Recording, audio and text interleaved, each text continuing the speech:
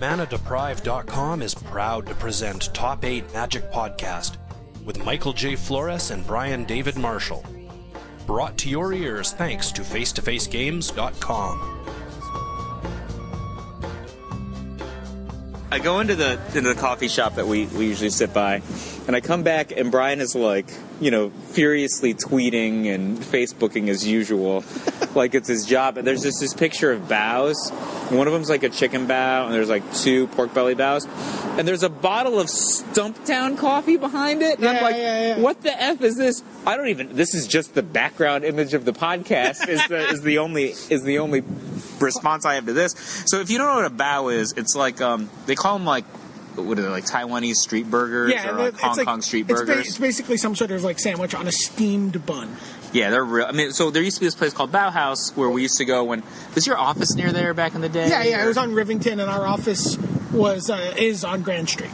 So, and then they moved to like the East Village exit. They're on 14th Street between 2nd and 3rd Avenue. I used to always go there because I was like kind of near Bella's school. It's Steve Sadin, just in time for us to be talking about Bauhaus. Oh man, I love Bauhaus. Yeah, so... Did you see what I can get at Bauhaus now? Stumptown coffee? Let's go... Hey, you know what? Even though I just bought this coffee, we could just go by the Google building. Remember when we had the what did we have that day when I lost the podcast? Vampire cakes? Oh. Yeah, but the coffee was so good. And I have a good... It's really good. I work around the corner from there now. It's really good. Yeah, well, actually, also, I was wandering around the city today, and Kevin Ahn and I walked into Uncommons NYC. Oh, that's it. That's the new game store. It's a new game store. They kickstarted their game store. Really? Yeah, they kickstarted it. It's like a board game cafe, and they sell like coffee. And like, I had just like drunk this Stumptown coffee, and was actually like caffeinated beyond like where I can normally be caffeinated. Yeah, that doesn't exist for me. It doesn't exist for me either. But certain coffees, certain really good like cold brews will actually hit me pretty hard, and so. But they have like they're like coffee snobs there. That's awesome. It's games and coffee snob. I walked by them when they were still under construction, and I took a picture of their hiring sign because I was unemployed at the time. And I was thinking about dropping off a resume. Boy, now hiring baristas, Magic but now you're the experts. Baristas and Magic the Gathering experts. Look at it. Look at it. I took a picture. You might be uniquely qualified for this position. That's what I thought. I was like... I've been thinking about having a nervous breakdown, maybe, and not working for a while. Oh, me too. You've been thinking about that one? Yeah. That's on your list of things? It is. Yeah, so my wife's like, I can get a job. And I'm like, I don't think you understand. Me having a nervous breakdown and not working is different from most people. I would just still work. But anyway... I mean, I'm thinking about having a nervous breakdown and not working until I can stop drafting the red-white deck on Magic Online and Thursday, of course. Well, if they run another PTQ tomorrow, that might happen sooner rather than later. All right, so actually... I guess we kind of have to talk about that, right? We can in a second. Hold, before we go on. So, earlier this summer, Steve came to my apartment once, right? So we had Bonchon. We had Bonchon. And I owed Steve Bonchon on account of I made a bet with him last basketball season. I got destroyed on the bet. I bet that the Timberwolves were going to be a 50-win season. I was imagining this Timberwolves team. Right, I take the other side of that action now. Not last the Minnesota diehards last year. Yeah, but so seriously, they fielded a team that was entirely made up of diehard villains throughout the series. A Russian guy, a German guy, a Swedish guy. You understand that there was a spot... You understand that this was 5 white guys on the court at once. Right, that's not a formula for success in the NBA. Their 2 best white players were injured at the time. They were at a starting lineup at one point that was 3 point guards. I'm jealous. So, yeah, you know who else is jealous? Everyone in the Indiana Pacers exec room. So anyway... but I was imagining the team that's playing this year plus Kirilenko. That was the team, and I was like, yeah, obviously this is a 51 team. I didn't realize that, You didn't realize AK-47 was going to sign with the Nets for a case of AK-47s? I was actually going to say, fist push-ups, McGee. Fist push-ups, McGee. But yeah, so obviously this is the team I was envisioning. Yeah. All right, so I'll make you a 2013-2014 bet. It's going to be immortalized on this podcast about bats, okay? I bet you the Cavs have a better record at the end of the regular season than the New York Knickerbockers. All right, standard wager, Bonchon dinner? Bonchon dinner, just standard a straight up better record. Deal. All right. think I'm in too on that. What? So, I'm in too. So you're taking the Knicks? Yeah, I'm taking the Knicks. So you're taking the Knicks, you're taking the Knicks, and I'm taking the Cavaliers? All right, so I could potentially owe 2 Bonchon dinners on this. Or you could potentially have the two of us split one Bonchon dinner for you. But think about how sweet that Bonchon dinner would be, because my Cavaliers it would be salted with our tears. Yeah, sure. I mean, the phrase, to use an old top 8 Magic phrase. I mean, I think that my team is well capable of the 37 wins necessary to make the elimination rounds in the East. What do you think the line's 37? I say 37 wins is a playoff team in the East this year. Oh, that's interesting. The Cavs must have like 25 wins. It's like there's some kind of like weird negative energy on the East Coast in sports. Seems like the NFC East in football is pretty much going to be 7-9 is going to win the division, and like maybe a 9-7 team in the West won't make the playoffs. Yeah, but like Giants are back in it. They're in it. If you look at like the East, so it's kind of not fair because you've got like the Pacers, you've got the Miami Heat. I mean, obviously the Bulls are not really what the Bulls are supposed to be. Obviously the Heat don't show up until later in the season. They don't care, but they don't look amazing this year. They made the finals. They made the finals as a 3 seed. Oh, is he? Yeah, his back is giving him trouble. But they made the finals as a 3 seed 2 years ago. Yeah. Like they don't care. Yeah. Like who's going to stop them? They might get it. Boston, right? On a buzzer beater 3. I mean, like any given regular season game is called 1%. Boston's actually trying to miss that shot, right? Like they're actually just tanking. Not Jeff Green. He plays with a lot of heart. Tanking is such a bad strategy. It's insanely bad. Like if you look at the number 1 draft picks from the last few years, let's say Anthony Bennett. But anyway, any of them, right? Any of the number 1 draft picks. What did Andrew Bynum say to Anthony Bennett? At least we're not Andrea Bargnani. No, he's like, you want a piggyback ride? Ow, my knees. Ow. Want to go? Let's go bowling. Oh, man.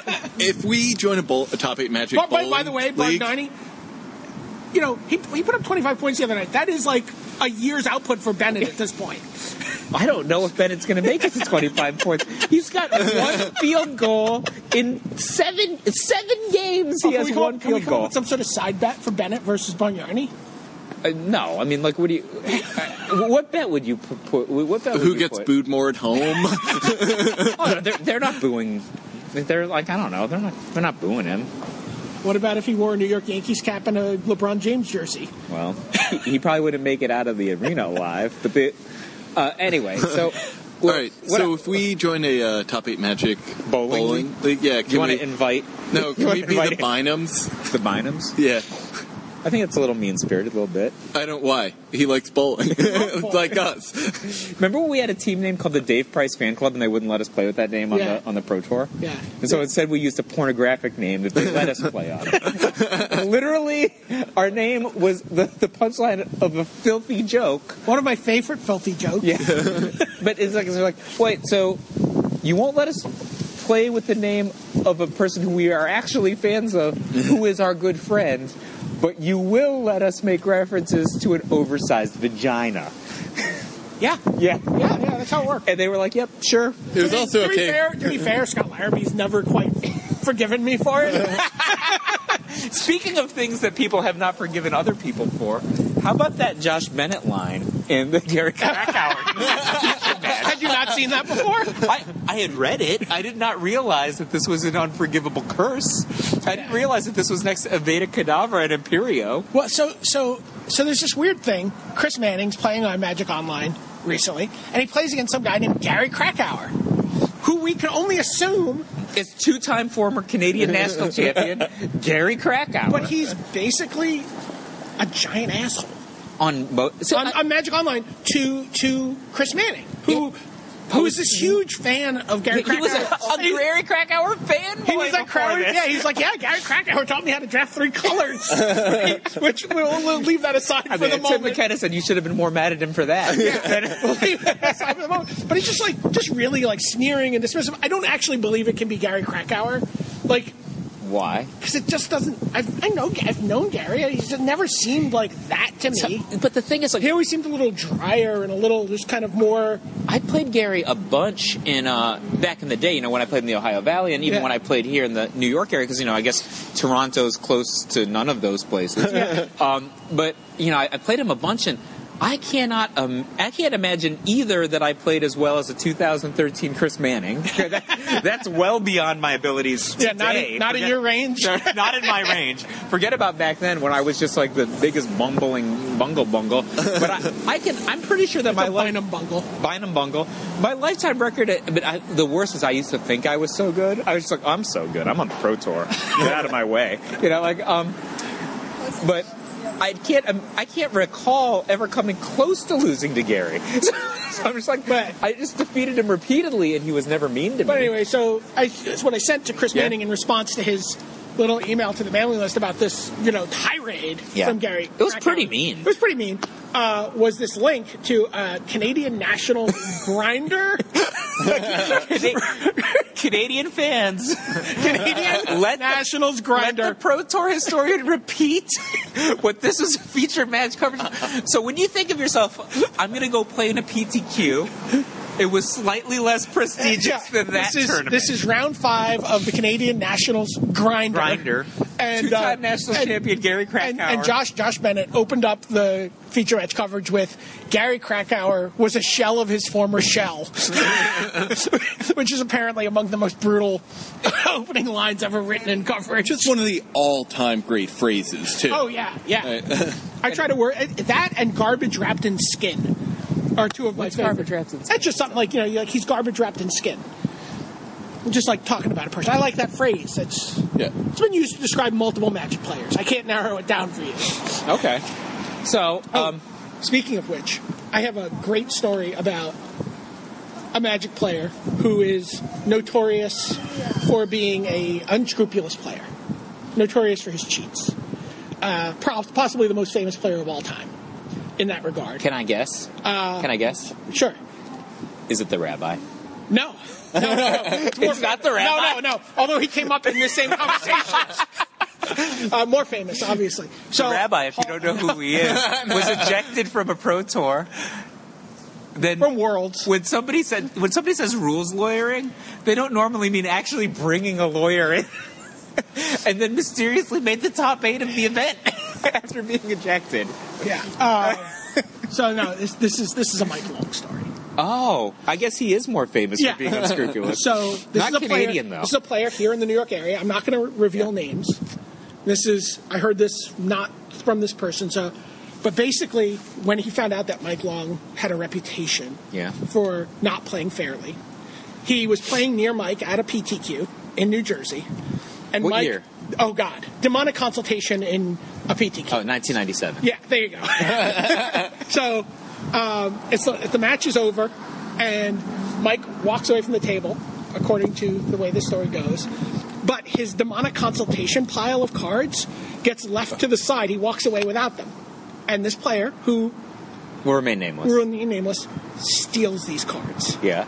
Sells them all to a dealer, except for the Wastelands, which he gets Mike Long to autograph.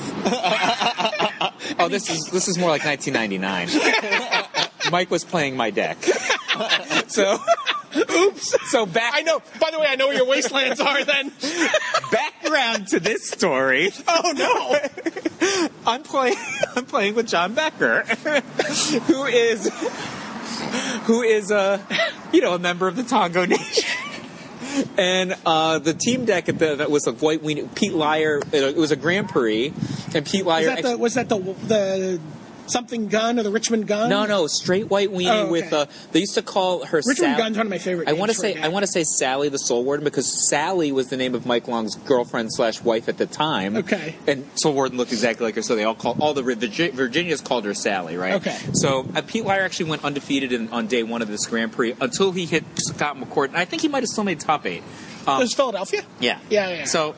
Yeah, sounds familiar now, right? So I'm playing Becker, and they're like, whatever, they're the Tongo team. But Becker's our good friend, right? So even though he's a Tongo, I'm still friends with him. So I'm just destroying all the Tongo decks with my Hatred deck. And Mike's like, Mike's like, oh, I think I'm going to play your deck instead. And then, so he goes to switch my deck. He's like, but you know what you really should have is Vampiric Tutor. So I have 4 Demonic Consultations in my Black Beatdown deck because I'm just like ritualing out guy, consulting for Wasteland, him, destroying people with that. Where he's like, oh, it's like having a 5th Demonic Consultation. I'm like, oh, that's a good idea. And he's like, so I'm like, oh, I don't have any though. I guess I'll have to go buy one from the dealer. And he's like, go buy me one too. And this is how I know that NLP works. Because I bought him the Demonic Consultation and it was like $13. So anyway, so I just give it to him apparently. No, sorry, Vampiric Tutor, not Demonic Consultation. So I just give it to him, right? And long story short, apparently those Wastelands were lost to the Aether. But the best part was, Chris Pakula comes up to me, he's like, I have to thank you for playtesting with... He's like, rather than exiling you from our play group for playtesting with Mike Wong, I'd like to thank you, because he didn't make day 2. Ba-dum-bum. Very funny. Yeah, except for the Wastelands. I wonder if that kid got more than $13 for the Vampiric Tutor. Probably not if you're selling it back to the dealer. It's a rigged game. I don't know if you know that. Wow, these are some really good stories. So, the idea that I wanted to have this podcast to be called Gauntlet because the Gary Krakauer email from Chris Manning reminded me of this thing we had called the Gauntlet. You didn't play in Magic tournaments way back in like the late 90s, did you? No. You started playing like Invasion Block, right? Yeah, exactly. So, 2000, 2001. You ever forgive me for selling you like the blue-white deck? No, that's awesome. I did my whole life. I don't know. So, Steve, you've done a ton of shows, right? You've done a lot of WotC coverage. Yeah, it probably worked 50 shows, 60 shows. You've been the editor of Star City Games. Can you possibly imagine this happening at, say, a major Magic tournament where, like, a bunch of pros, call it, like, 10, 15 pros, set up a table where 5 people sit at the table, sell tickets to play against them for $5, and then, like, for however much money you want to bet, you could buy a ticket for. Okay. And if you beat all 5 of us, you get paid back 10 to 1. Can you imagine that happening now? No. Can you imagine the people who are running the Pro Tour or whatever it is letting, say me, use the microphone that operates the Playroom to advertise this every few times an hour? It was the Wild Wild West back then. Well, wait, 10 to 1? 10 to 1. Okay, 10 to 1. But you've got to be... You have to go 5-0. You have to go 5-0. So here against 5 decks that are essentially rigged in such a way that you can't just like, I'm going to play Sly and get past all 5 of them. Jason Opalka actually did that at a Pro Tour. Like he beat the original version of the Gauntlet. I think was run by Team Demonic Attorney at a much smaller scale. And Jason Opalka actually beat their Gauntlet at Pro Tour New York 1997, which is where I got the idea. But then we leveled it up. So like we had maybe 10, 15 guys. Speaking of Jason Opalka, just won a PTQ. Yeah. So. And he also got a free cake or pie, not totally clear from the picture. So just so you understand, it's 10 to 1. Or he bought his own cake or pie and wrote PTQ champion on it, also not clear from the picture. It's 10 to 1, right? So this might be your table that you have to beat. Yeah. Bob Maher playing Oath. Okay. It's one of the 5 people. Sure. Okay. Right, so you get 10 to 1 payout if you just beat Bob, right? No. You've also got to beat, like, Bill Macy playing Macy Rock. Okay. I don't know. Like, I played a bunch of different decks. I think we had, like, Pat Johnson was playing like, Pros Bloom. We had to play, like, 5. We had a rotation of, like, maybe 8 decks. And, like, 10 plus notable players were behind each of those chairs. This is more rigged than any Carney game I've ever heard of. So the reason I thought of Gary Krakauer was Gary Krakauer actually plowed through the first 4 guys like maybe 2 hours deep into our Gauntlet. I think we played for something like 12 consecutive hours, and we were not smart back then because we had tournaments to play the next day. We just stayed up all night in the open playroom using WotC's mic, by the way, to get suckers to play against Bob Maher.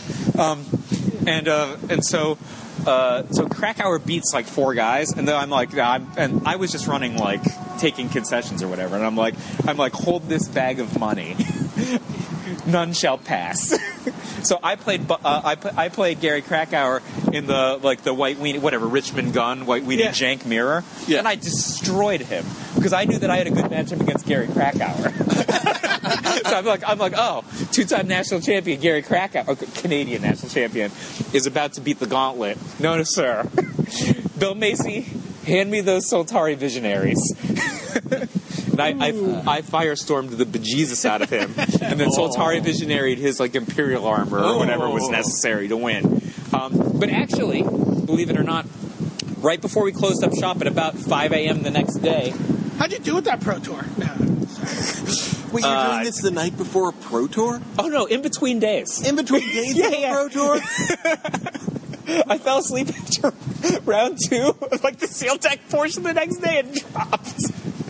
But by the way, seal deck portion the next day is... Oh, that was a PTQ. I was out, obviously. What are you kidding? I wasn't that stupid.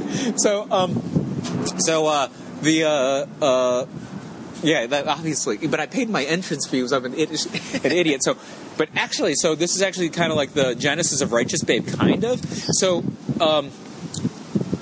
Brian Kowal beat 4 players, none of whom were me. And so John Schuler was the last person left standing. And the matchup was John Schuler with Oath, Brian Kowal with Stompy. Oh. And Stompy defeated John Schuler on a max bet. Whoa. Yeah. And that's how he became friends? And then we ended up being... Just so you didn't have to pay him? Be your friend. Well, no, we paid him. I was pretty mad. I was mad because Schuler mulliganed a hand that was like... Paid him, but swiped his wallet later. He mulliganed a hand, I think it was 6 lands Impulse. And I was like, I would have kept. It's a tough hand to keep. We knew our opponent was playing Stompy. Actually, it's a good... Schuler was like, yeah, I knew my opponent was playing Stompy. I was trying to mulligan harder into an automatic win hand. Yeah, like he can win on an Oath hand, right? Yeah, but he got destroyed. Yeah, I think he mulliganed to maybe into one land or two. I think you have to mulligan that hand almost no matter what. I would have kept that hand. What if I just impulse into Oath? What if you just draw an Oath on your mulligan? That's 6 cards instead of 4. I think he might have with one land. How many lands is he playing? Is he playing? I know he's playing 20, at least 6. 21 lands.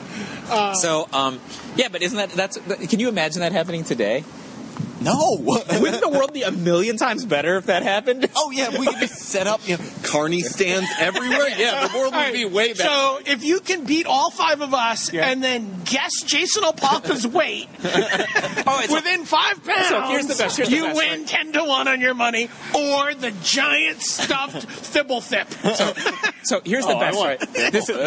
This is insane, right? So we're like about 4 hours in or something, and then the lines start dying down. At the beginning, it's insane, right? It's mob, right? But the lines start dying down when it becomes obvious that no one can defeat the gauntlet. Right. People stop getting in line. But then Dave Williams plays the Dominator. The Dominator was a Slivers pre-constructed deck with the card Mind Games in it. Mind Games is tap a permanent buyback.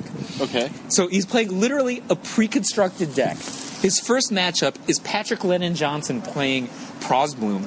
And Patrick J draws a slow hand that includes a City of Brass. And Dave Williams kills him by Mind Games the City of Brass until he's dead, which is just an unbelievable story. But when I told that story up on the microphone, the lines came back up. They're like, Dave Williams playing a pre-constructed deck just beat a combo player with Mind Games 20 times. Actually, that was in L.A., right? That was on the boat? No, it was... No, I don't... Do you remember? Was it in LA? Do you remember when we did the World Series of Money draft on the boat with the dojo? It was me and you. We ran that. No, we didn't. Did we? Yeah, we did.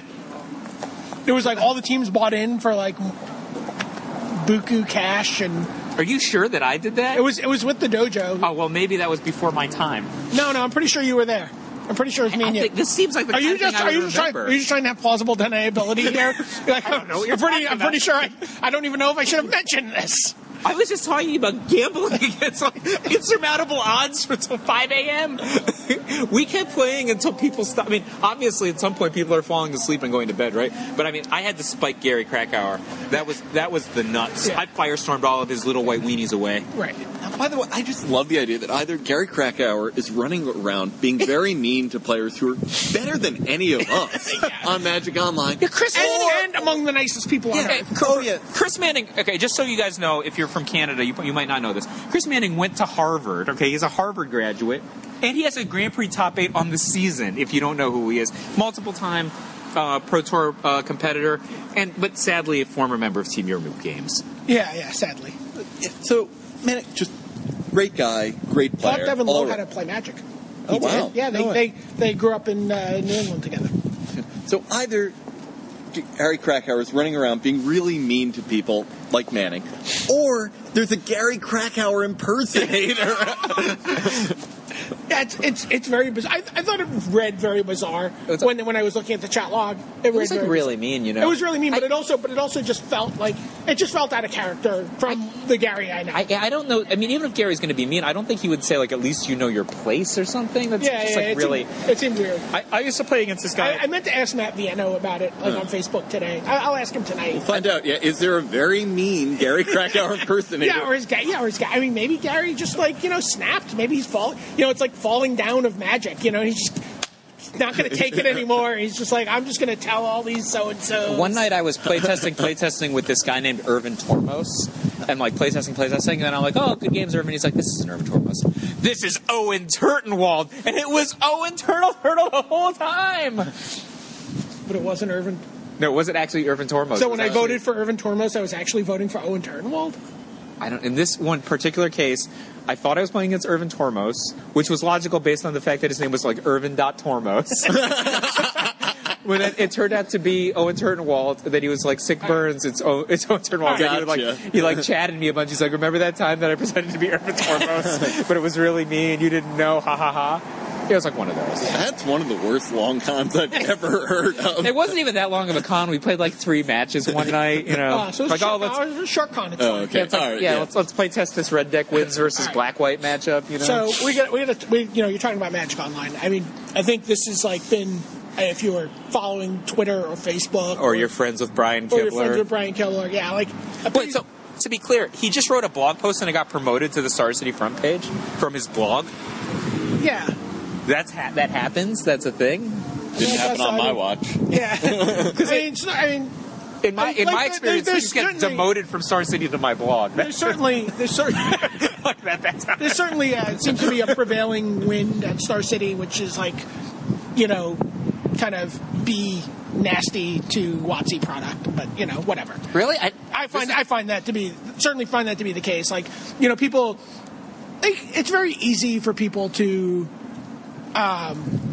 sort of stand up on top of their own sort of bitterness. I'm not saying that believe me, I'm not in any way saying what happened this weekend was all good. I just don't feel like the need to pile on. So let's just recount for people who don't know what happened. 2 huge Magic Online events crashed this weekend: the MOX and a PTQ, both with hundreds upon hundreds of players. And notable players in position. Right. Well, Brian Kibler was number 1 in the leaderboard going into round 8 of the MOX. So he was 7-0, and his breakers were so good that even if he lost the last 2 rounds, he would have still made top 8. Yeah. But it crashed, and he couldn't get back on. Right. And obviously, he's not going to be... And they're like, well, we'll do a makeup MOX or something, but Kibler has to travel every weekend, for work or whatever, and playing in real-life Magic tournaments. Yeah. He felt like this was his shot. It was a precious weekend for him to play Magic. We've all certainly... Even more as he's now he's in this very serious relationship, and he's working. It becomes harder. It's like being he's practically a married man of Magic. Oh no, you don't have to remind me. It's really difficult to get that weekend away. Right before my first child was born, I went crazy playing in tournaments, tried to get back on the Pro Tour the first time. Then it turns out I could still play in Magic tournaments after my first child was born. Played in the Pro Tour 3 more times, and then I haven't played since my second child was born. Very few windows. I understand the preciousness factor, by Sapphire. Yeah. But I think I don't think that Kibler's contention was that the Magic Online Championship shouldn't exist. I think that's probably an overstatement. I think it's a local level. I think it's a wild overstatement. I think that the thing. First of all, I think Steve and I can both speak to this. I think and Kibler can certainly speak to this. He also has the same very similar experience that we do of having designed digital card games and all 3 of us having worked on physical digital card games, card games that are both physical and digital. The same ones. In some cases. Yeah. It's like I don't think people have any idea how ridiculously complicated it has to be. Oh, yeah. To, like, everyone just, you always hear people say, well, why don't they just do this and fix Magic Online? Or I don't think people have any idea how uniquely unsuited to being a digital game Magic is. And also, you're getting strained in so many different directions if you're working on Magic Online. So you need to get new sets in every couple of months, hundreds of new cards, tens of thousands of new interactions, dozens of new mechanics, right? Like, yeah, just that you have to build from the ground up. And it's weird, right? So you have a card like Daxos and a card like Psychic Intrusion, and they both let you play cards from your opponent's. Like, so Daxos exiles the top card of your opponent's library, and you can play it this turn using mana of any color as if it was whatever color you imagined it to be. I think that's the official wording. And then Psychic Intrusion lets you play a card at any time after you've Psychic Intruded it from your opponent's hand or graveyard, right? Like, cards that seem like, well, if I could program one of these, I could program both of these, right? But they're actually two completely different cards. Yeah. You know what I mean? Like, and in fact, programming one of them may make it much, much more difficult to program the second one because you already have some of these rules laid down.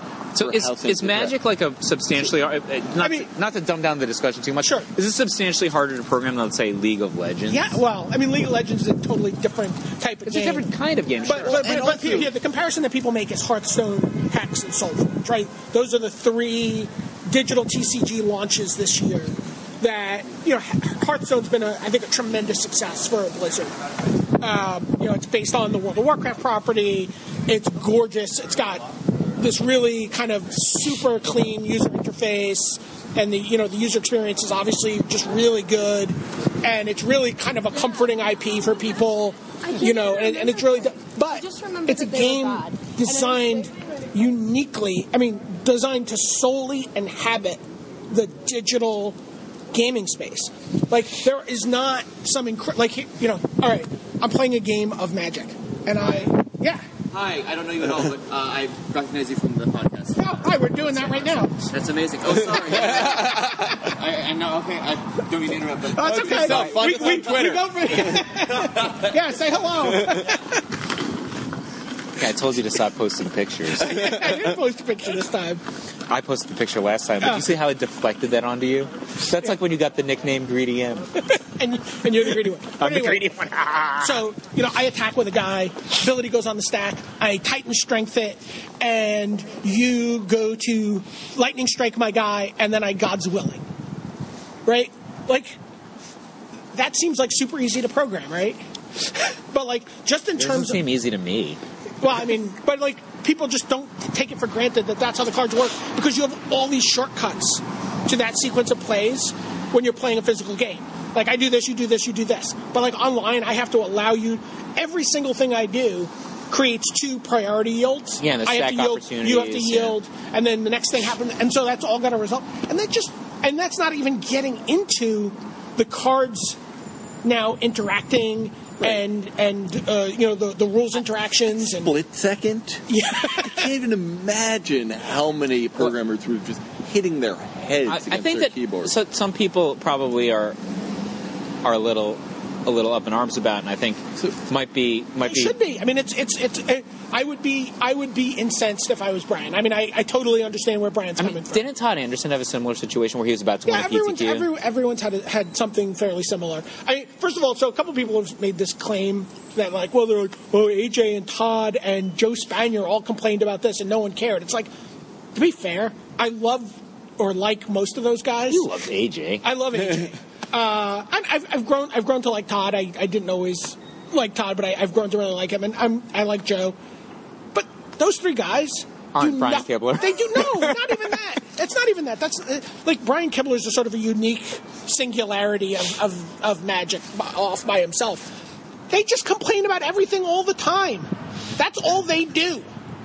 I mean, not that there's anything wrong with that. There's nothing wrong with that. But actually, there is. Complaining is just worthless. But if all you do is have this negative tone and this kind of complaining tone, then people just tune you out. I don't listen to their complaints. I just ignore them. I actually discredit their arguments in my head because I just assume that they're always complaining. I hate to say that, I might be missing some really valuable ideas and interaction about the community and about gaming. But, like, I just tune it out. It's like, oh, AJ's ranting about something. Ignore. That's weird because back in the day, you would highlight something to me about AJ before I knew who he was or read his work or whatever. Actually, I don't know. My interactions with AJ are not like that at all. But maybe I just don't read his rants or whatever they are. I just read whatever he texts me. Yeah, I mean, ask me a specific question or vice versa. I'm talking in general though about people who just are just sort of incessantly negative, and also feel like, I think to some extent, and I'm not saying it's these three guys, but there's other people who feel like they're going to get ahead in this industry and in the cottage industry of writing Magic articles by being negative, which, as we know, if you've listened to this podcast, that's never going to be a way. I've helped a lot of people in this industry. I've helped a lot of people get a lot of work. I've helped people have very, very successful careers. Not one of them has been someone who's been negative. Just in general, I'm not going to help you get ahead if you're just a negative person. I don't want to be. But who? I don't want that to associated with me. But who wants? I mean, but we're sidetracking. No, but for sake of argument, you run a website. Why do you want a negative person in general on your staff? I mean, like when Brian Kibler. Why does Gawker succeed? I don't think that's the same thing. But I'm just saying, like, controversy. But negative is controversy, right? They're very intertwined. Brian Kibler wasn't just complaining; he actually made a statement. He said, "End this thing," which is a highly controversial thing. And in fact, that to me, I can interpret that as a form of protest. Sure, which is very different from just complaining. I'm certainly not. Like I said at the outset of this, I mean, Kibler certainly has a pretty, and I'm sure Todd Anderson had a very valid argument when he. I was very sympathetic to Todd. Yeah, I think the Todd situation, for example, was, to me, held up in a much more compelling way than a fair number of people in the past who have gotten freebie invites to the Pro Tour for something that a judge did. I think Todd's is way more salient. He was about to win the tournament. Right. Like, there's... And then it was just a glitch that killed him, you know? But to me, I think the thing that Magic Online needs to do is just break away from paper rules. Like, so not for Magic, not for the card game. Like, I mean, obviously you need the game to be. I could see Steve getting ready to jump in. I'm not saying you need to change the rules of the game at all. What I'm saying is, I don't think you can run 800-person events on Magic Online. Oh, I see what you're saying. And I think what you need to do is the mocks.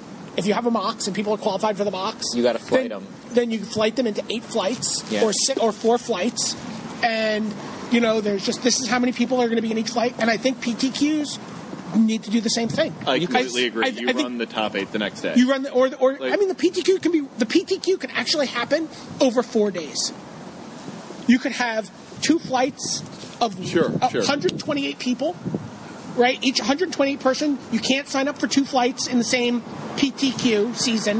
A PTQ season being 8 invites. Why not? Because you can't. Because people would just monopolize them. You want as many people to get in as possible. And you have 8 slots. It gets to run across multiple time zones, which is really great for people all over the world. And then at the end of it, you have 8 people who play in the top 8. And that's that. Yeah. And I think that's what you have to do. Actually, I like your idea. What if you did it more like that, but you basically ran PTQs as flighted Grand Prix? So instead of just being PTQs, the way that we have a conception of them now, you actually structure it like a Grand Prix, which is talking about these 800-person tournaments. This is basically a Grand Prix, right? So then you can change the prize structure. You can do a lot of things differently. You can move it across multiple days. You could schedule it around the people who are successful.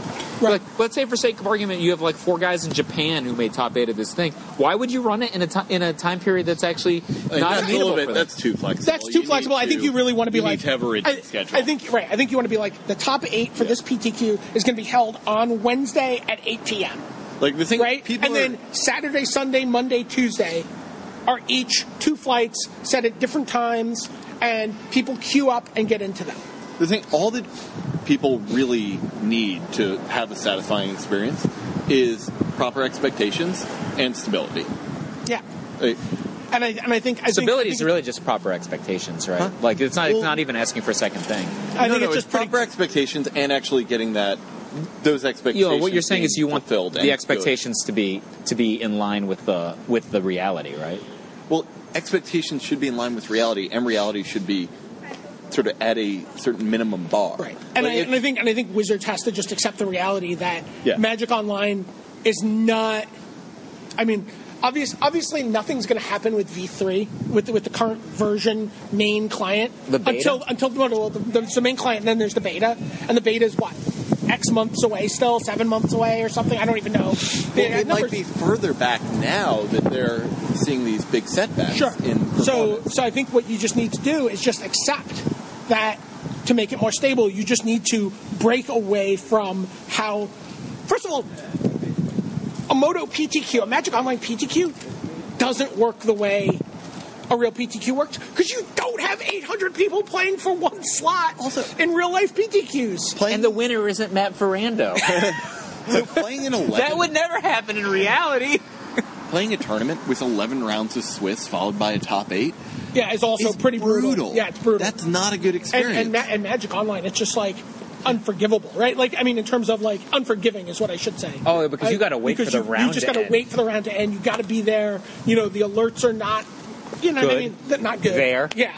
There aren't any alerts. Yeah. So it's just. And rounds can start at varying times depending on how many people finish when. Yeah. It's really tough to Yeah. plan your day I around just think that the. I would play in. You'd Moto play- PT. you'd I'd play- play in PTQs that were on flight systems. I will not play in an 11 round cut to top 8 event. course not. It's just It's 3/4 of a day. But who It has ends up the- being 3/4 of a Who day. has the time to set aside to do this thing? What? on a playing it. Saturday. I've never had it. I've never in my life had a opportunity to play in a Moto PTQ. How far do you drive for PTQs? Yeah. Mike, Yeah. have you You know the answer ever? is yes. Whatever Have the you question is. ever turned down a so-called sure thing to play in a PTQ? Repeatedly. All right. So shut up. Also tried to schedule. Shut I up. also tried to schedule around cities sometimes. Like, say I knew a girl. There was a PTQ weekend. There was varying levels of success in these plans. But I mean, that was ruined by my wife. She annihilated all of these things. Playing in PTQs and I- lining up strange women in other cities. I actually remember this. So I had my first date with my wife to be at that point. It was like on a Thursday, and then I came in.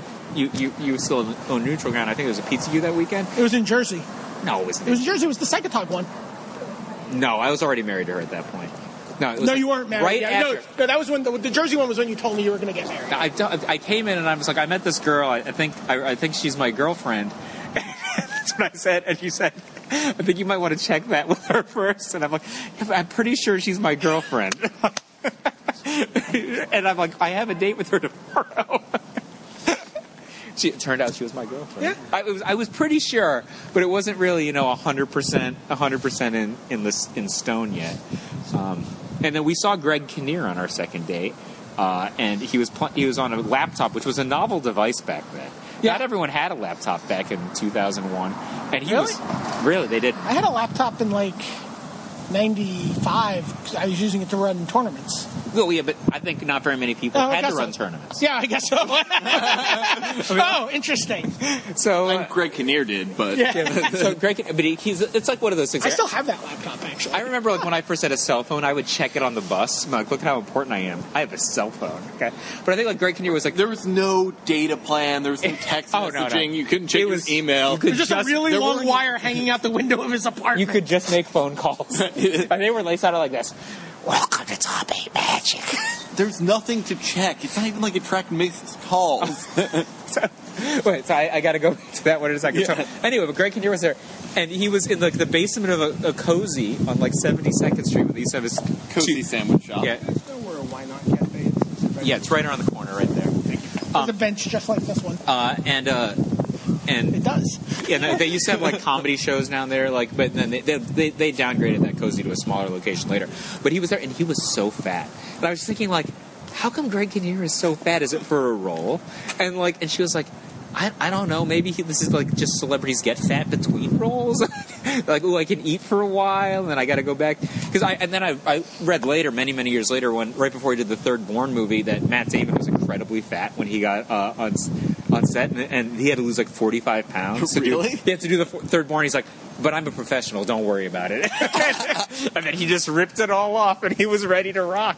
I had my minor celebrity day today, actually. Oh, yeah? So we went to Bauhaus, and the chef from Bauhaus was there. He was just on Top Chef. Oh, yeah? He was the judge on the second episode of Top Chef this season, the one where they had to do the like local. They took him around like local Vietnamese. Yeah, I remember cuisine. that episode. So yeah. that chef, and they all hated him. They thought he was too much of a dick. Well, so I asked him. And I never talked to any celebrity, but I was he was leaving. I'm like, hey, do you have any tips for my Top Chef pool? Yeah. And he cracked up and he's like, all right, the chick from the islands is really good. The local guy with the beard is really good. Everyone else sucks dick. No. The punky butch girl seems really good. I'm just telling you what he told me. No, the girl from the islands clearly is good. I'm just telling you what he told me. But the punky butch girl's won more challenges than everybody else, hasn't she? No, the girl from the islands has won the most. I mean, clearly, in my opinion, those two are good. But he was just like, no. Good. Yeah, and then I went to the Strand and I saw Louis C.K., but I was too nervous to say anything to him. He was right ahead of me online. It's actually it's interesting. So I don't know if I told you this. I bid on this. I think I might have won it. I don't remember. I bid on this like night to go see Amy Mann and go backstage to meet Amy Mann. Yeah. I think I won it last. I don't even remember. So. And so, like, I'm making a bit. I'm like, well, how much should I bid on this? It's for charity. I was like, I don't know, like $600. My sister's like aghast. Like, she's like so horrified. She's like, why would you spend so much money? I'm like, it's for charity. She's like, I gave you Amy Mann tickets with backstage pass last year for your birthday, and you didn't go see her backstage. And I'm like, I know, I was too nervous. Yeah, I just finished watching like all of Louis on Netflix again, just like straight through. Yeah, and it's just like. I was like, after I left, I was like, I just really would have liked to have just told him how impressed I was with him as a director and like his growth as a director. And then strangled him. Obviously. Then held him for ransom. That's like a really different show, you know? Yeah. It's really different. I mean, you're a parent, right? You have small children. I have small Would you children. ever consider this Halloween costume for your children? For either of your children? It's just like a frame. Yeah. Like a Polaroid-looking frame. Yep. And today's newspaper. And it's a proof of life. Would you ever consider that, or is that? I think that's funny. Okay, I'm trying to sell it to my niece next year for Halloween. It's great. So, I don't know. I think that this might be too off color. Should I say it, or it's pretty off color? It's about not things that you can and can't do with your cell phone. Why don't we talk about the Spirit pop-up book I just gave Steve? It's great. Thank you. It's The Spirit by Will Eisner. Check out that dude's eye. It's weird. Yeah, I was just in the Strand, and they were like had this like small stack. Speaking of this, you know Darwin Cook like just completely quit superheroes, and he now just does Parker. Yeah, good for him. And he's also doing. IDW is going to publish all the Parker books, the original prose, and he's doing all the graphic design and covers for those. So I guess I think he said that he was disappointed with Jason Statham's adaptation, but like he felt like he was. I went to see it with Matt, and we were so excited.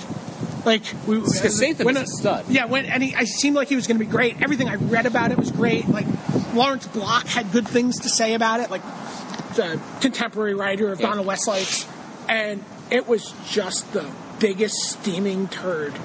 It was so bad. So, only way you could cheer yourself up afterwards was to go rob an armored car. Yeah, obviously, and stash all the money in an amusement park. So, save it for later. I saw this the same day that I saw the R.L. Stine interview, and Darwin Cook's like, he said the most controversial things. I couldn't even believe someone would say it. And he's just like, all these people think they're creators. If you're a penciler on a comic book, I don't know if you're really a creator. And definitely not if you're an inker. He's like, an inker is a creator? Come on. So I was just like, wow. And I was thinking, like, this is like one of the most contemporarily celebrated writer-artists in the entire genre. And he's like, people ask me why I quit doing superheroes and I just do Parker adaptations now. Who wrote Parker? Donald Westlake writing as Richard Stark. Yeah, it's like, because Richard Stark's a way better writer than I am. That's what he said. I mean, Donald Westlake is I mean, have you read any of those books? No, should I just read the ones that Darwin Cook draws? You can No, read those. read You it- should read actually the- read you should the actually just read the originals. Darwin Cook's real good at drawing comic books. Yeah, he really is. He's one of my real good. favorites. I mean, Oh, do you remember when I gave you that Selena's Big Score? I didn't give it back to you. I know. I wasn't actually going to It's mention that part. BDM's slightly smaller score. I want to say that I got a reprint of it somehow, but I don't think I did. Anyway, what I was going to say is, like, you mentioned to me, like, I guess her like, she has, like, people who are in her gang when she's, like, knocking over Vegas are, like, references to Parker books, right? Yeah, I think so. And you were like, it's crazy. Darwin Cook is such good at putting references. and did you look at this frame when she throws the dice? It's so good. Yeah, Yeah. he's my favorite. He's like pretty much my favorite. So Yeah, he's apparently a unusual individual. I know some people who have worked with him and know him, and he's more or less unusual than Mike Allred. much more. I think much more so. I think much more like Didn't Mike Allred buy an island with his X-Force money? he might have. Mike Allred's pretty strange. I've met Mike. Mike's fine. I mean, Mike's a nice enough guy, but like, Didn't he just quit doing comic books that make money for a few years just so he could do like the Book of Mormon adaptation for a small comic book company, and not the Book of Mormon by Trey Parker and Matt Stone, the Book of Mormon by the dude who founded the Mormon Church, I didn't Joseph Smith. I didn't know that. Yeah, Yeah, I think yeah. he just like, I'm just saying, like One for you, one for me. One for you, one for me. Darwin, I think, is very. He's just someone who's very contentious. Yeah. He tends to like toggle his friends on and off sometimes. and the thing about me, I mean, like, Hey, did Steve Ditko die? No. Oh, he's still he's still alive. Yeah. He's still okay. sleeping in a YMCA somewhere. Do you know my Steve Ditko story? No. Oh, this is a good story. So one of my first. For those of you who don't know, Steve Ditko is the co-creator of Spider-Man. Yeah. Okay.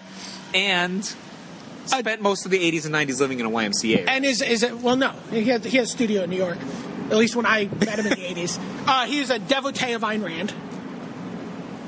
He's so like his Mr. A comic is all about like what's it called, objectivism. Yeah, the Fountainhead. Yeah. So he's Atlas Shrugged. He's a little bit of a. He's got a little bit of a black and white attitude about the world. Anyway, he's But who also, doesn't? But he's Certainly not me or you or anyone else. I'm pretty gray. I'm pretty gray. Gray That's 'cause Merchant you're of getting Asphodel. older. Gray Merchant of Asphodel. You are pretty gray. So, thanks, Mike. Looking at you in the light, I just got to agree. Anyway, so it's one of my first jobs as a professional. One of my first like real jobs was working for a comic book company. Companies Wallywood's Thunder Agents, Deluxe Comics. It was insane. Right? It's this insane opportunity. I'm a teenager. I get to work with Dave Cockrum, Steve Ditko, George Perez, Dave Cockrum is the creator of Nightcrawler. and he created the new X-Men. Yeah, it's a seminal X-Men He creator. created the new X-Men with Chris Claremont. Get an insane run on Teen Titans. George that's George George Perez. Perez, sorry. That's George Perez. Well, everyone knows who George Perez is. Work with George Perez. Work with Rich Buckler. Work with Jerry Ordway, Steve Ditko, Jerry Keith Ordway's Giffen. pretty good. Keith Giffen? How old is he? He's really old. Really? He's been around for a while. But So anyway, he seems like the rest of those guys you're saying are like pretty reserved seeming guys, but Keith Giffen's comics are all about like eviscerating Santa Claus. he's always been a lunatic. So literally like Lobo v Santa yeah, Claus. Paul Smith Ellis. Paul just drew my script. He drew my first full comic book script. Paul Smith's so good. Yeah, inked by Rich Buckler. Did it have Kitty Pryde in it? It did. No, it did. Because all the Paul Smith It was- inked by Rich Buckler comic books I can think of have Kitty Pryde in them. No. So anyway, but They're beautiful. So the company puts out this comic book. I don't work on the first issue, but I come on just before the release of the first issue, and there's a big party for the first issue, and to take a picture of all the people there. And one of the things is you have to take a picture of Steve Ditko. What do you mean you have to take a Well, picture? you have to take a picture. The idea was get a picture with everybody, right? So you're going to get a picture of everybody. It's a dubious contest. No. This was my job. I was like, take a picture here, new guy. Take a picture of everybody at the party. Because I was thinking, including new guy, this is how you're being hazed. No, take a picture. Well, I was essentially being hazed. and get, we had to get everyone to autograph 20 copies of the book. We had 20 copies of the first issue autographed by this ridiculous lineup of people who worked on the book. Was this after Teen Titans? This is yeah. Oh my God, he was already famous. Yeah. So I go up to Steve Ditko and I take his picture, and he goes insane. Apparently, doesn't let his picture be taken. I had no idea, and he chases me with a chicken leg.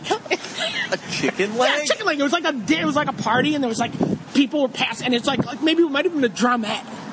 It might have been a drumette, boneless chicken leg? Whatever. And he just chases me and takes the camera and rips all the film out of the camera with greasy fingers. Yeah, with greasy chicken fingers. That's where Steve Ditko started. Wow. He co-created Spider-Man. Did you ask him after the year 2000? I was too scared to talk to him. Spider-Man, if he got $1 billion. And then 2 weeks later, I had to go to his studio and try to get him to sign 20 copies of the comic, and he's just like, no. No. Well, you wonder why Stan Lee is really wealthy now. Steve Ditko lived the 80s in a YMCA. I mean, I think Steve Ditko might have been I think he might have been emotionally impaired. Like something might have been wrong with him. I don't know. I would be impaired too if I invented Spider-Man and I got no credit for it. Oh, look. Here's a property that's worth... what do you think Spider-Man's worth? $1 billion. Only $1 billion? It doesn't matter. No way. It doesn't matter. I mean, once you cross $1 billion, who cares? $2 billion, okay. Stephen King pegged Harry Potter at $200 billion. Harry Potter's worth more than Spider-Man. Okay, I think. Not... Maybe. I don't know. Are you sure? Well, $200 billion is a lot more than $1 billion. No, it's not. Harry Potter isn't worth $200 billion. What? It's not worth $200 billion. Are you sure about that? Yeah, that's like 30 Star Warses. Yeah, I don't think it's that much. But I mean, Stephen King wrote Dr. Sleep. Stephen King also thinks that The Shining made with Steven Weber is better than The Shining made by Stanley Kubrick with Shelley Duvall and Jack Nicholson. I was aware of that. First of all, I knew that. Second of all, it might not be so much that he likes The Shining with Steven Weber so much as he hates Kubrick's Shining.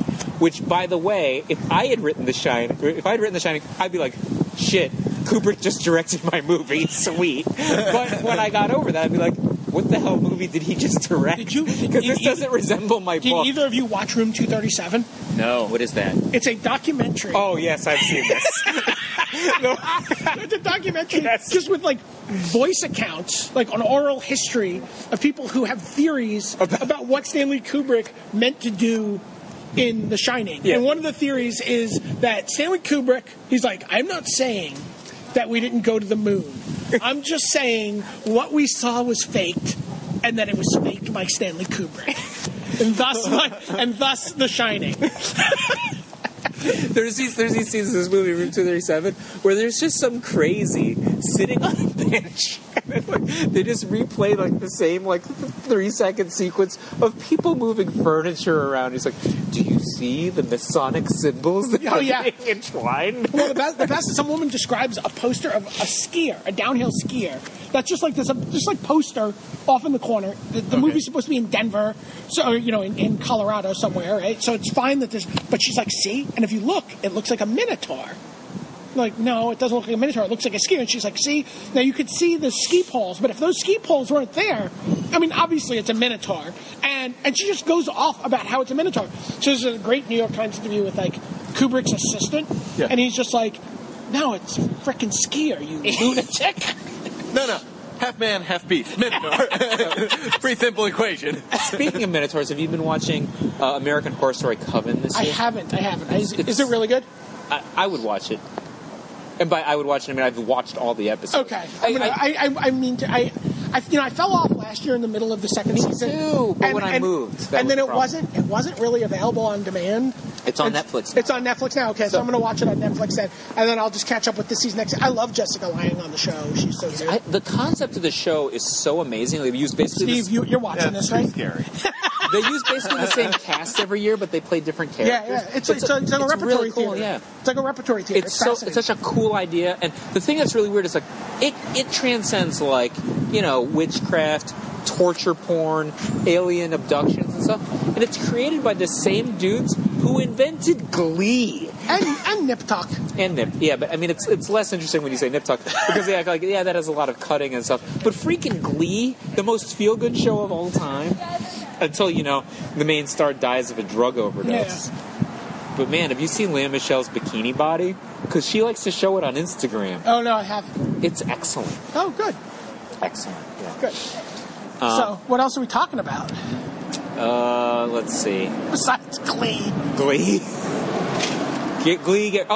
So the other thing I want to say about Gauntlet is, I think this is pretty funny. Brian is going to know this reference real quick. Okay.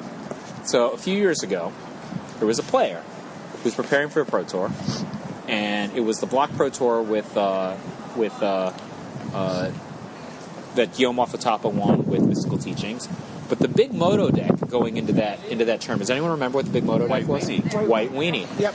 And it wasn't a moto deck. It was a Magic League deck. Oh, a Magic League deck. It won a huge Magic League event. There wasn't even, because the new set wasn't, or maybe it was moto. I don't even remember now. But it was a Magic League deck. It was definitely a Magic League deck. There was a player who speaks Portuguese who was preparing this Magic League deck of White Weenie, and he became a friend/fan of ours from the podcast. And we were testing against him. Me and Brian were testing against him on Moto, and he was playing his White Weenie deck. And what card am I going to reference, Brian? Sulfur Elemental? No, I don't remember. It's Gauntlet. What's a Gauntlet of Power? Was that the name of it? Gauntlet of Might. Gauntlet of Might? The one that doubles your mana and. Yeah, I think that's Gauntlet of Might. Yes. So whatever the Power Glove is, right? Yeah. So we made a mono green Dauntless Dour Bark deck. Now, do you remember? Yes, I remember that deck. So we plowed all this mana into our mana pool and made, was it Vertaloth the Ancient? Is that how? Yeah. So we made DI tokens with Vertaloth the Ancient, and I remember distinctly. I don't remember which one of us said this, but we were one less than that. We left one mana floating. Okay, we're a huge Vertaloth the Ancient, and he white force spikes us, right? Manatide. And then we pay, and he's like, nice. He was nice. GG. First of all, that's got to be me, because Steve can testify to this. My ability to read what bizarre card my opponent's about to play on Magic Online is uncanny. I did it again. So I wish you'd been there for this, Steve. So I'm playing Magic Online. I'm playing it's a mono blue devotion deck with green. Have you seen this deck? No. So it uses Master Biomancer. In the sideboard. No. This is a main deck. It's the one that made top 8 of the Star City Open had just had I haven't seen it. Oculus in the I'm just going based. This is based off a deck that Biomancers and Master of Waves. Yeah. It's the Mono Master deck. Mono Master deck. So anyway, Mono Master. Yeah, so Mini Master. So I'm playing this deck. So can you explain what the interaction would be between Master Biomancer? All your Master Waves tokens would come in with +2/+2 if you had a Master Biomancer in play. Is that all? That's it. But they would stay even if your Master of Waves died. But anyway, so I'm playing, and so my opponent goes turn 3, Fabled Hero. I would just like to show my appreciation for the street corner. Yeah, I mean, we haven't said any of it all the time, but that was just an episode of Ally McGee. Adult women made up with high heeled shoes. Sure. And their own charge cards. Yeah. I don't know what that means. Either was an episode of Ally McGee or a high paid escort service. So anyway, he plays Fabled Hero on turn 3. Nothing else. He hasn't done anything else. He untaps. I'm doing my thing, and it's turn 4, and I'm like, is this guy going to play Indestructibility? And he plays Indestructibility on his Fabled Hero. What? Yeah. I'm like, but how is Steve? You didn't do anything with it though. You just read it. Yeah, I just read it. I mean, but it was like, who puts their opponent on playing Indestructibility? I want to say on top of Fabled Hero. I want to say it was me who said to leave him mono floating, but I'll let you have this. I'm pretty sure it was me. And anyway, so it was sweet, right? So we crushed him on that play, and he was just like, "Sweet, GG." And then that deck was actually also very good against Mystical Teachings. Why didn't it get played by anyone? Was it? It was pretty bad. I mean, it was some goofy deck of ours. But I think it was good. Yeah, it might have been. But then that player was Andre Coimbra. And then people was like, how did you hook up with Mike? And he was just a top 8 match, much like Gavin Verhey, who's now in R&D. Actually, Andre and I got to know Andre through his early success. I got to know him after Yokohama. Yeah, but I didn't know him. John, I think I introduced you guys, actually. I don't think it was actually through the podcast. I think it was through the podcast. Andre and I wound up being travel buddies and playtest partners for a couple of years. Yeah, after this, though, right? Yeah. It was through the podcast. Yeah. Okay, sure. Actually, did you see the tweet from Voltaire Abaya today? Yeah, he said we're making him poor because he only plays Magic when we podcast. Which was a really nice thing to say. So how did people react to the user-generated content? They loved. I mean, so people apparently didn't listen to it until today, even though we put it up last week.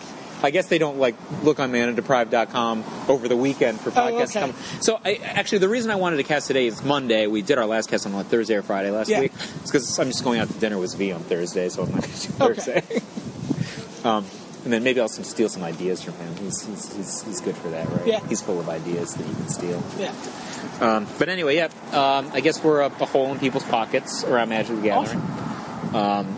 Or at least So Steve, Abaya. Mike and I have been talking. I think I talked to you a little bit about this. Okay. So what we want to do with the podcast, and we'd like to loop you into this, is as we go into the next PTQ season, try to really provide our listeners with a survival guide for PTQ season. And you're our guy here. We're going to go to you. We're going to lean on you for just some common sense PTQ survival. What do you mean by common sense? I don't have any common sense. Who's won a PTQ more recently, you or Steve? I don't know. Wow. I don't know the answer to that question. Steve got on the Pro Tour by borrowing Dave Humphrey's Pro Tour points. That was after I won a Grand Prix with Steve. I've never played before. So Steve.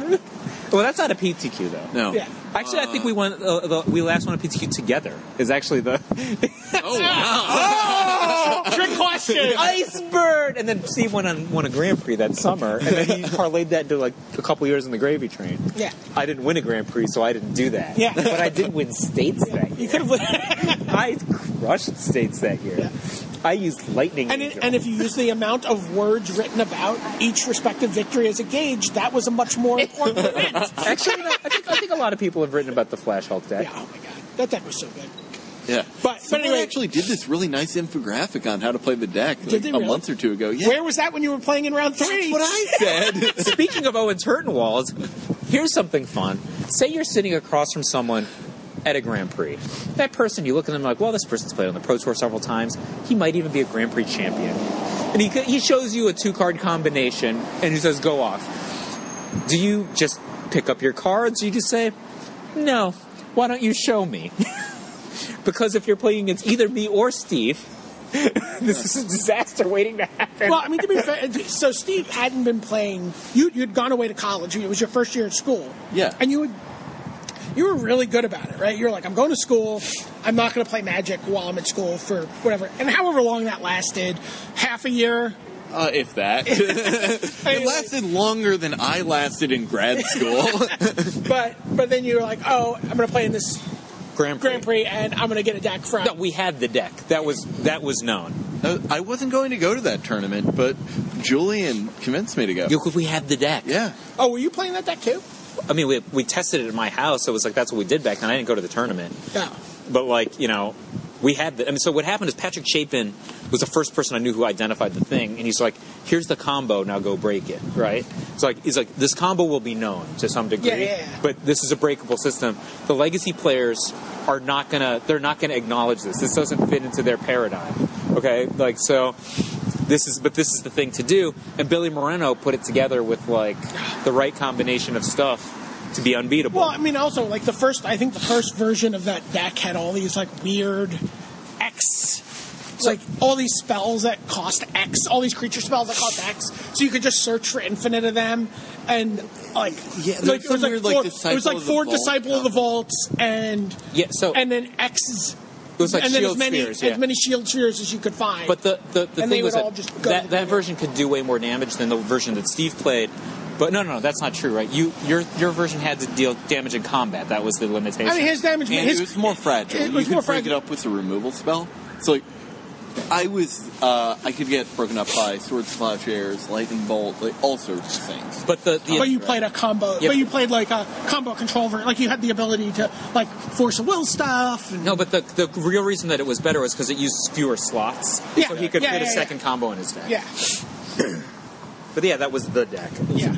maybe the greatest one time in construction. But anyway, we just kind of like want to see if we can get some listeners qualified for the Brand Tomorrow. Sounds great. Yeah, and just like really like it's so. By the way, it's standard. The next constructed PTQs. I wish it were. I actually was really excited. I was like, maybe I'll dust off the old sleeves and play some modern PTQs. Yeah, it's standard, but that's good. It's good that it's standard. But did I tell you I actually have a modern deck that nobody's ever heard of that I've played on Moto a couple times. Seems pretty great. I think I'm gonna keep it under my hat for a while. Yeah.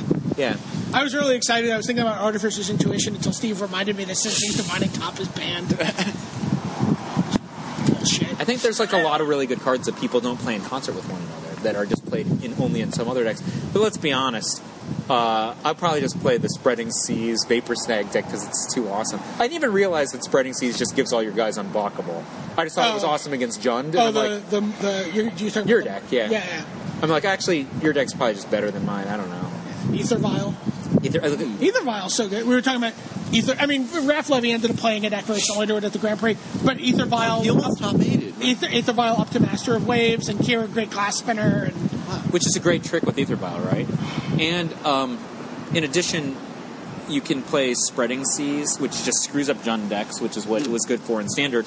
But then in this deck, you have Lord of Xanthus, so all your guys are unblockable. Do you remember? By the way, everyone, if you're playing Aether Vial, just use it all the time.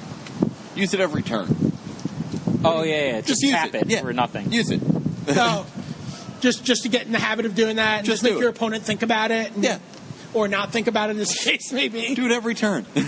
Just tap it, and even if you don't put anything in the play, why? Huh? Because if you ever, let's say, want to sneak in Akira or some other card that has an immediate impact on the board that interacts with other cards that you have. Oh, it'll mess up their tempo, right? Exactly. You want people off guard. If you're only doing it when you have a very relevant thing to do, then you're going to miss out on opportunities to That's sneak a great tip. Yeah, I mean, people do that all the time. Like, so if I thought about that today. Actually, I did a draft, and my opponent had a turn 2 Omen Speaker, okay, and I had a turn 3 Wingsteed Rider, and he didn't attack into my Wingsteed Rider. Like he can't block. What am I going to do? Right? Am I going to I'm going to let his 1/3 bump up against my 2/2 and nothing happens? Well, it's a total free roll. It's a free roll, right? Like, you have to just take the swing there. Even if you just go, I didn't have anything, and I block. You lose nothing by doing that. Yeah.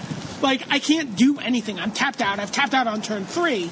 So it's like, you just have to go through those motions all the time. You have to remember, like, that's the difference, right? That's where people find those extra, like, percentage points, is, like, just remembering to, like, your opponent has to respect that you have a trick or that you have a pump spell.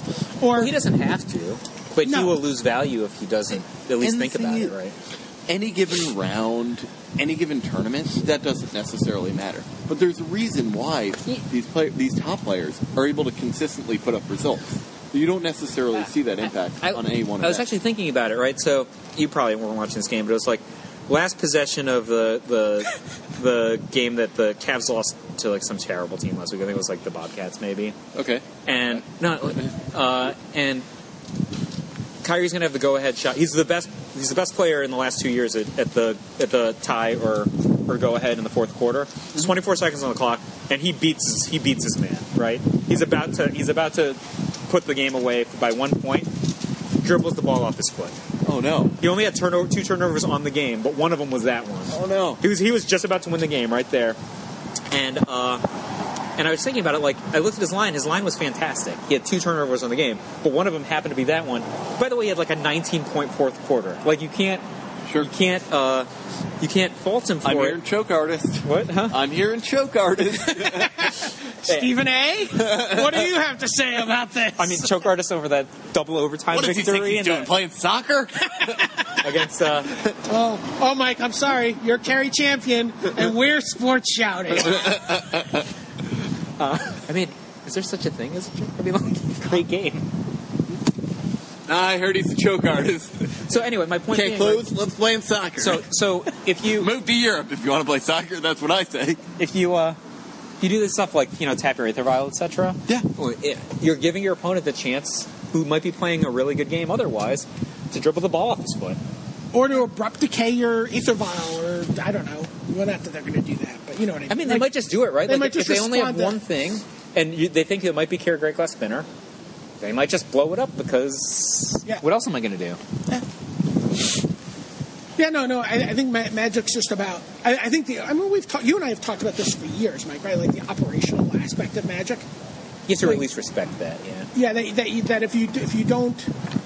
Like Steve, you've thought about these things. You're like, if I play Aether Vial, this is something that goes through your head. You're like, I've got to remember to just like tap my Aether Vial all the time. I've got to always remember to just go. And you want that to be automatic. No. What was that woman going for? Like, she was obviously like, did you not notice her? No, it's Mary Jane Watson. She's a big Steve Ditko fan. No, she had like. Face it, Tiger, you hit the jackpot. I didn't hit the jackpot. I'm still sitting on this bench with you Ditko guys. fan. She loves chasing people around with chicken wings. Dromats! No, I was saying, like, what look was that supposed to be? Her look. I don't know, like Mad Men. You think it was Mad Men? I think it was Mad Men. Yeah. That was like. I think it was a Mad Men kind of look. It was kind of like a retro New York City. Yeah, I wasn't sure what it was because sexually harassed office worker look. Anyway, you were talking about something other than. Oh yeah, the so topic at hand. You want to get these operationally correct plays to the point where they're automatic, and you can focus on the big things. You can try to understand what's different about this game than all these other games you've played in this matchup, all these other similar situations you've been in, and being able to catch these warning signs, being able to hone your spider sense. I used to not play around anything. Like I never used to like think about what is in my opponent's hand at one point. Sure. The sad thing is, I'd won multiple PTQs. Well, I mean, there's a lot of. Here's the thing that's tricky for people, right? Like a lot of times, especially you talk about like a small sample size, really providing bad data for people, and so like a lot of times you'll be like, well, I played around the fact that he passed turn 4 with 4 mana up, white, green, and I thought he had Divine Verdict, so I didn't want to just like run my Wingsteed Rider into it. So I just attacked with my 2/2 and left my Wingsteed Rider back. Right? Like, I have all this good stuff. I can make my Wingsteed Rider into a 5/5 with lifelink next turn. I'd rather wait until he's tapped out than give him the opportunity to kill it. Yeah? And then he never does anything. Right? Your opponent never, he didn't have the Divine Verdict. Right? You can't, like, if that's the correct play, then you got to make that play. You have to play that consistently to find out if that's correct or not. To play around stuff or to have that kind of. Right. I mean, does that make sense? Is that sort of in line with what you're talking about? Or it's a little bit different. So, like, there's understanding what the default correct play is, right? And then getting all of your operational stuff, all of this sort of understanding of what is sort of abstractly appears to be correct. Right? Having this baseline level of play, where you're doing a lot of good things on autopilot. I'll ask you a specific question. Yeah, a super specific question. I don't know if you guys at home or you guys, I'm sure you guys do this, but I don't know if the people at home do this. But I just have like imagine board situations and have like internal monologues about what I would do in a certain situation. Yeah. I'm playing a legacy tournament and I'm playing Grixis Delver, okay? Okay. I'm going first. Sure. I'm going first. Yeah. And my opponent is Chris Bakula. Okay. My opponent is Chris Bakula. And you're not wearing any pants. Okay, I'm wearing pants. Okay, maybe I don't know. I didn't imagine that part. No, this is a serious question. Oh okay? No! Okay. Myth. All right, so I've got a Delver Secrets in my hand, and I've got a Young Pyromancer in my hand, along with some cantrips. But I'm going first, and I also have a Cabal Therapy. My opponent is Chris Bakula. What card do I Cabal Therapy? Like, you know how you always brag about how you're able to get so much stuff done because you barely sleep? Yeah. You should probably get more sleep. No, I'm serious. Like, everyone, Chris Bakula always plays Rogue Delver, right? Yeah. Yeah, so what card do you name? I don't know. Force of Will. Really? I don't know. I would have named Lightning Bolt because I want to get my Young Pyromancer down and hope it lives. I might get some more sleep. Yeah, that's... Go to bed. Then, right after I had this thought... I would actually see, based on my earlier story, I would name Divine Verdict. just so I could attack with my Wingsteed Rider. You know, am I right? Then I was thinking about it. I'm like, I'm playing Grixis Delver. I probably have Gitaxian Probe in my hand too. That makes things so much easier. Is Grixis Delver actually a thing? It's 1/1 open. I think it's like a pretty interesting deck. Like, hey, did True Name Nemesis win an open this weekend? It won an open this past weekend. What was the deck? Blue-white Stoneblade with True Name Nemesis. I can pull up the deck list. I don't think this counts as looking things up, even though it's blatantly looking. What do you think of that card, Steve?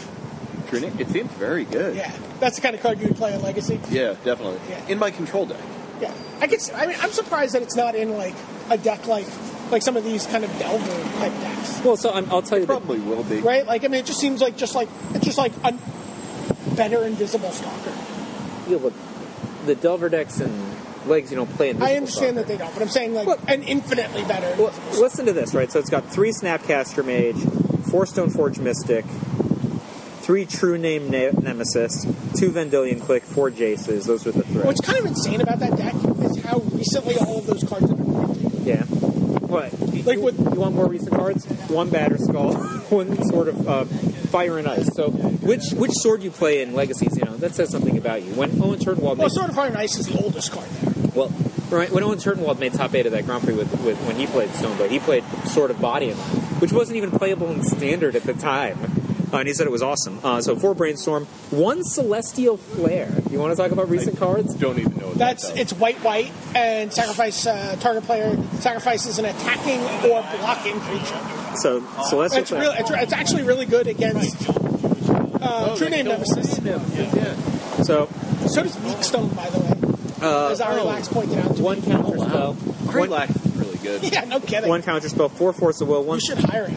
1 Spell Pierce, 1 Spell Snare, 4 Sword Supply Shares, 1 Umezawa's Jitsu. Oh, he's got a lot of equipment. He's got 3 equipment. Yeah, well, It sticks. 1 Supreme Verdict.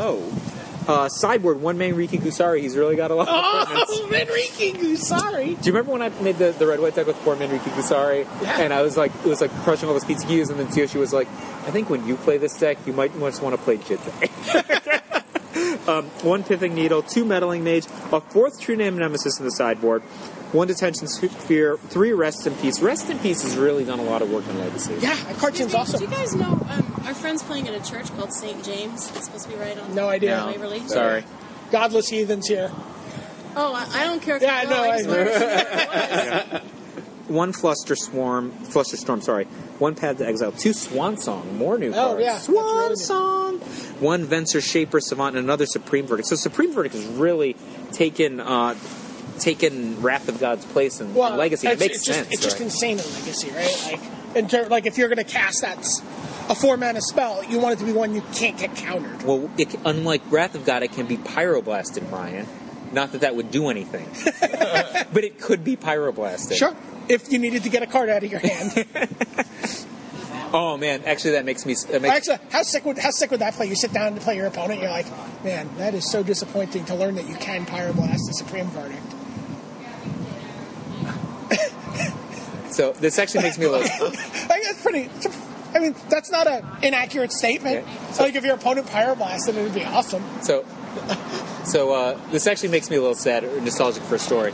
Regionals 1998. My teammate Dan Bridie is the last standing member of TDC, playing for top 8. Top 8's a slot, playing Sly, and I had to send this girl home because I was playing the Sly Red-Green match. If you know this story. So he's playing Sly deck, and his opponent is Seth Byrne playing Rainbow Blue for top 8. Match up hugely in favor of Bridie. And Bridie is mana screwed in the. Is this in New York? Is this it's in New York? Yeah.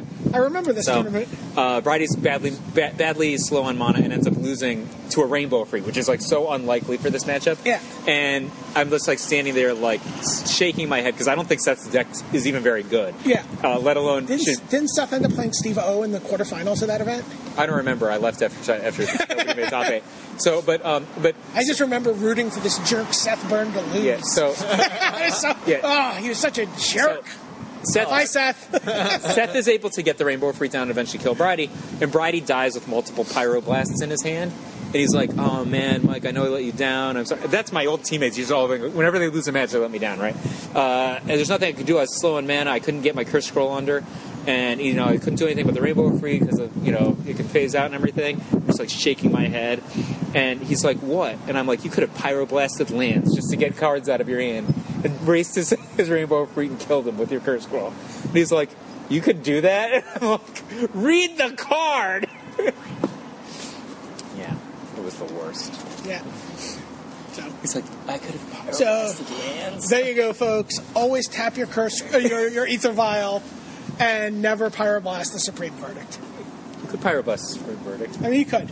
If you're playing against Mike, you should definitely do that. I mean, look, what if it's a game-ending... I'll give you an example, right? I'm playing a Raphael Levy in a feature match. I'm like, he's about to kill me. I desperately need a Wrath, right? So are you playing some kind of black-white cycling Yes, deck? obviously. Yeah. So I'm like, so there's like a huge crowd, right? The game's going to be decided in the next 2 turns, And he's basically got lethal on me. And I pull a Wrath, and I'm like, thank God, and I cast it.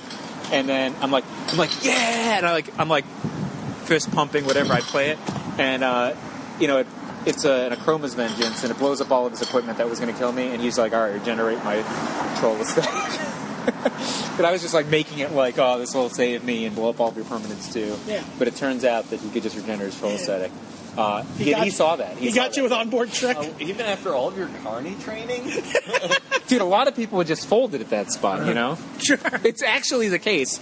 You're in a feature match situation. You were like, Raph, this way to the great egress. And he's like, no thanks, I'm not ready to leave. Look it up. That's a Yes, I know. Yeah. Yes. Yeah, you know. You'll figure it out. It's on Wikipedia, folks. So, all right, I think we're let's see. Steve Sadin, Mike Flores, Brian David Marshall, Top 8 Magic. Thanks.